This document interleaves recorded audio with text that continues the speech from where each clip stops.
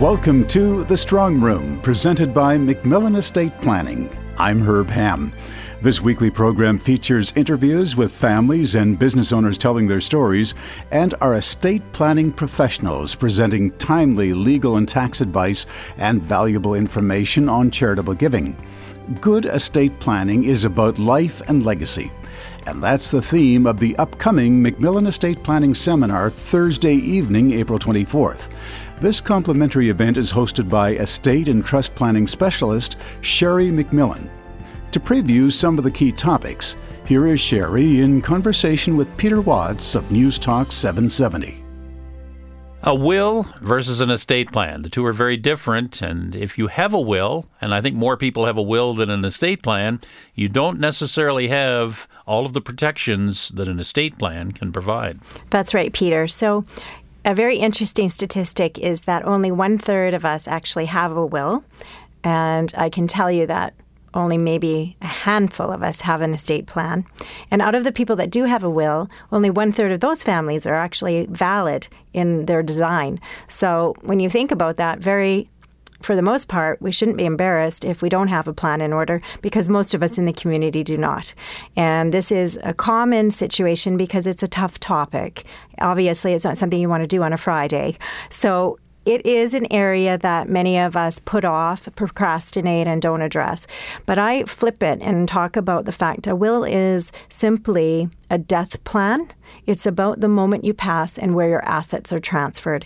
It is not a living plan. It is not an estate plan. And so it is much more constructive and enjoyable as an experience to build a living plan for yourself and your family so that you enjoy the wealth you create through your lifespan, and you're certain that the children that will inherit it one day, or the charities, are also going to have the enjoyment and the delight of the wealth that you've created.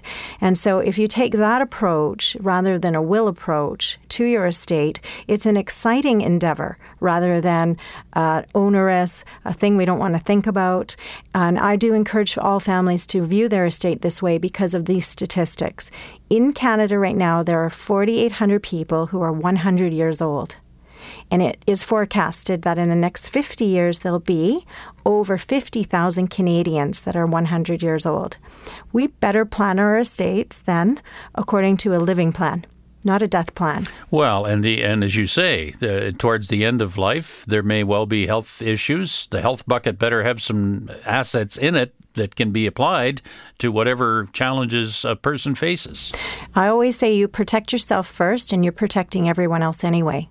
So, if you're a married couple and you've protected your lifespan as a group, then when your spouse maybe is left behind and remarries, we're not going to lose that estate to a non-bloodline family because you guys protected yourselves first, and then it's naturally going to come back to your bloodline. And so these are the very important things that we have to give contemplation to, because you're absolutely right, Peter. They were forecasting, because it's the first time from a demographic point of view that more people in North America will be over 65 than under. And that's a phenomenon. We've never actually had that happen in our history of mankind. And so I don't think we truly grasp what that will really mean for us in North America, from the medical community's point of view, from housing, all of those areas. And so I do feel strongly that all of us need to build in safeguards to make sure our affluence is protected. Hopefully we don't need elder care, but what if we do? And we want to be sure we can afford that elder care when we are needing it at the time of crisis. Better to plan for it before you need it than have to try and deal with it at the time or later. That's right. And luckily, most of us can do that if we are proactive in our designing. And the other wonderful opportunities we have is it's not just planning for the worst case scenarios, it's optimizing the wealth that we've created. It's actually taking that significance and amplifying it and optimizing it. And that's very exciting. In fact, I share a case study with you. I have a more senior gentleman, perhaps more in his 70s, and I've had the privilege and delight of working with him for a decade. And the interesting part, this is how he views his estate planning, is he comes in every year to do his annual review work, and this is his response. what other things could we do to make more money? And I think that is an absolutely beautiful and wonderful position that he's in, that this is now a game of monopoly of life for him. This is not because he needs money. It's just simply, what other creative things does the government allow? What else can we do to optimize? And then you know what he does, Peter, and I think it's just beautiful. He takes the profit that he knows he won't need through his lifespan and he shares it. And he shares it with his family, he shares it with charity, and he is getting the benefit of seeing where that goes and the delight that it's bringing to others. Rather than waiting in the old traditional way we would, where we give it when we're gone, and then we're not part of that. We miss out on that privilege and opportunity. And I think he's really nailed what estate planning is about, because he's really living and he's also sharing while he's living. So it's a beautiful thing. The family cottage, an important piece, both from the point of view of its commercial or real estate value, but also the emotional attachment that a family builds around a summer place. Talk about that a little bit in terms of how you handle it in an estate planning process. Well, it's a very interesting asset, Peter, because it comes loaded. And it is, I suggest to you, the asset that's the most tricky or challenging to design a proper plan around. And the reason being is there is a lot of emotional attachment to it. It's not just a straightforward asset like a particular stock you could sell. So the cottage creates really significance in our lives. We have memories at Christmas there, memories sometimes in the summers with the baby grandchildren, so it has a lot of emotional impact for many of the family members. That being said, one of the primary drives for most families, if they want to preserve their cottage and their family, is how do they do that well? And what they're looking for, Peter, in modern society is a number of things. The first thing is they're very concerned that they don't lose the family cottage, and it's becoming more complex because now the family cottage sometimes is also located in the United States. So they're concerned that the family cottage is not lost to income taxes. And that's a very found concern of many families. And so we have to have a core design around that to be certain that that asset can be preserved despite the tax attachment to it.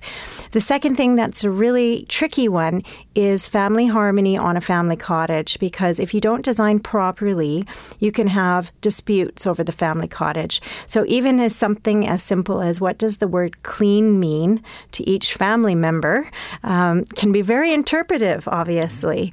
And so, you have those kinds of practical dilemmas in every family. But then secondarily, you have another underlying risk of family harmony, and that is if we donate our cottage one day to our children and grandchildren, in larger families, there's this 50% chance, unfortunately, that one of the family members might experience a divorce in their life. And if that were to occur, what we don't want is that that cottage would be forced to be sold to settle a divorce situation. And many families, unfortunately, without a proper plan in place, have faced this in their life. And so we have many families that come into our office and say, I've seen my neighbor on the lake. They've lost the property to an ex in the family. And obviously, that's not why we create a family cottage in the first place. Luckily, there are pieces of legislation in law that we can wrap around that cottage and tighten up and safeguard and protect and put a fence around it so that really it will be the bloodline of our family that will have use and principles to follow, guidelines, and ultimately a protection from the outside world of all kinds of risks that many of us face. And this is really important in the United States as well, because when you think about the United States, they're much more litigious. They'll sue over many reasons. Yeah, absolutely anything. Yeah. So if you're concerned, like we have a property in California or Arizona, and we don't want it lost, then one of the techniques we do is we use trust planning to wrap around that. That's one of our fences that we can create. And by doing that, what we've done is, let's say your roofer fell off the house in the U.S. Now they can't sue your family to take that cottage or any part of that cottage away. Well, you've introduced a whole bunch of different themes in the course of that little comment about the family cottage. The other one that I want to work in is British Columbia, where the rules about how a cottage can be dispensed in a plan are different than they are in Alberta. I think it's applicable given the number of properties that people in this community own in British Columbia. Talk about that a little bit. Certainly, Peter. I mean, it probably is surprising to most families to understand that each province has its own legislation. We don't follow federal legislation when it comes to our states. And so it's usually a shock to a family that owns a property in BC to find out they have no right in BC to not provide that value or that estate in an equal proportion to their children. So let's say they were going to favor a particular child who put a lot of sweat equity into a cottage. They actually don't have that legal privilege in BC. They would only have that privilege in Alberta. And so in Alberta, you don't have to treat your children fairly. You don't have to treat them equally. You can simply treat them fairly. Alternatively, in BC, you actually have to treat your children equally, whether that's fair or not. And so you can see the dilemma that families face when they are trying to hold on to a particular cottage or give that particular cottage to particular members of the family. And you can see why having a plan in this regard makes sense. That's right. So what we encourage families to do is to build around the family cottage the way they would build a normal business plan. So if you look at it as a business, because there's so many partners that are going to utilize and benefit from this cottage, you have to put in parameters. So just an example would be, let's put in a calendar and then everybody gets alternating months. And then they can trade those months year by year so that nobody specifically only gets the very best season, let's say July. The family share program. Yeah. And so you just build in some practical things. You build in a definition of clean. You build in, are we going to hire a cleaner? You're going to build in these kinds of principles and rules and regulations, the same way you would in any business arrangement. And it diffuses the risk of having disharmony. And it also gives the ground rules from a parental authority rather than siblings trying to sort it through in their own right and then being influenced by their spouses contributing to these rules. Sherry MacMillan and Peter Watts will be back in a moment. A reminder, the MacMillan Estate Planning Seminar is Thursday, April 24th, 7 p.m. To register, you can call 403-266-6464 during business hours or register online at macmillanestate.com. MacMillan spelled MacMillan.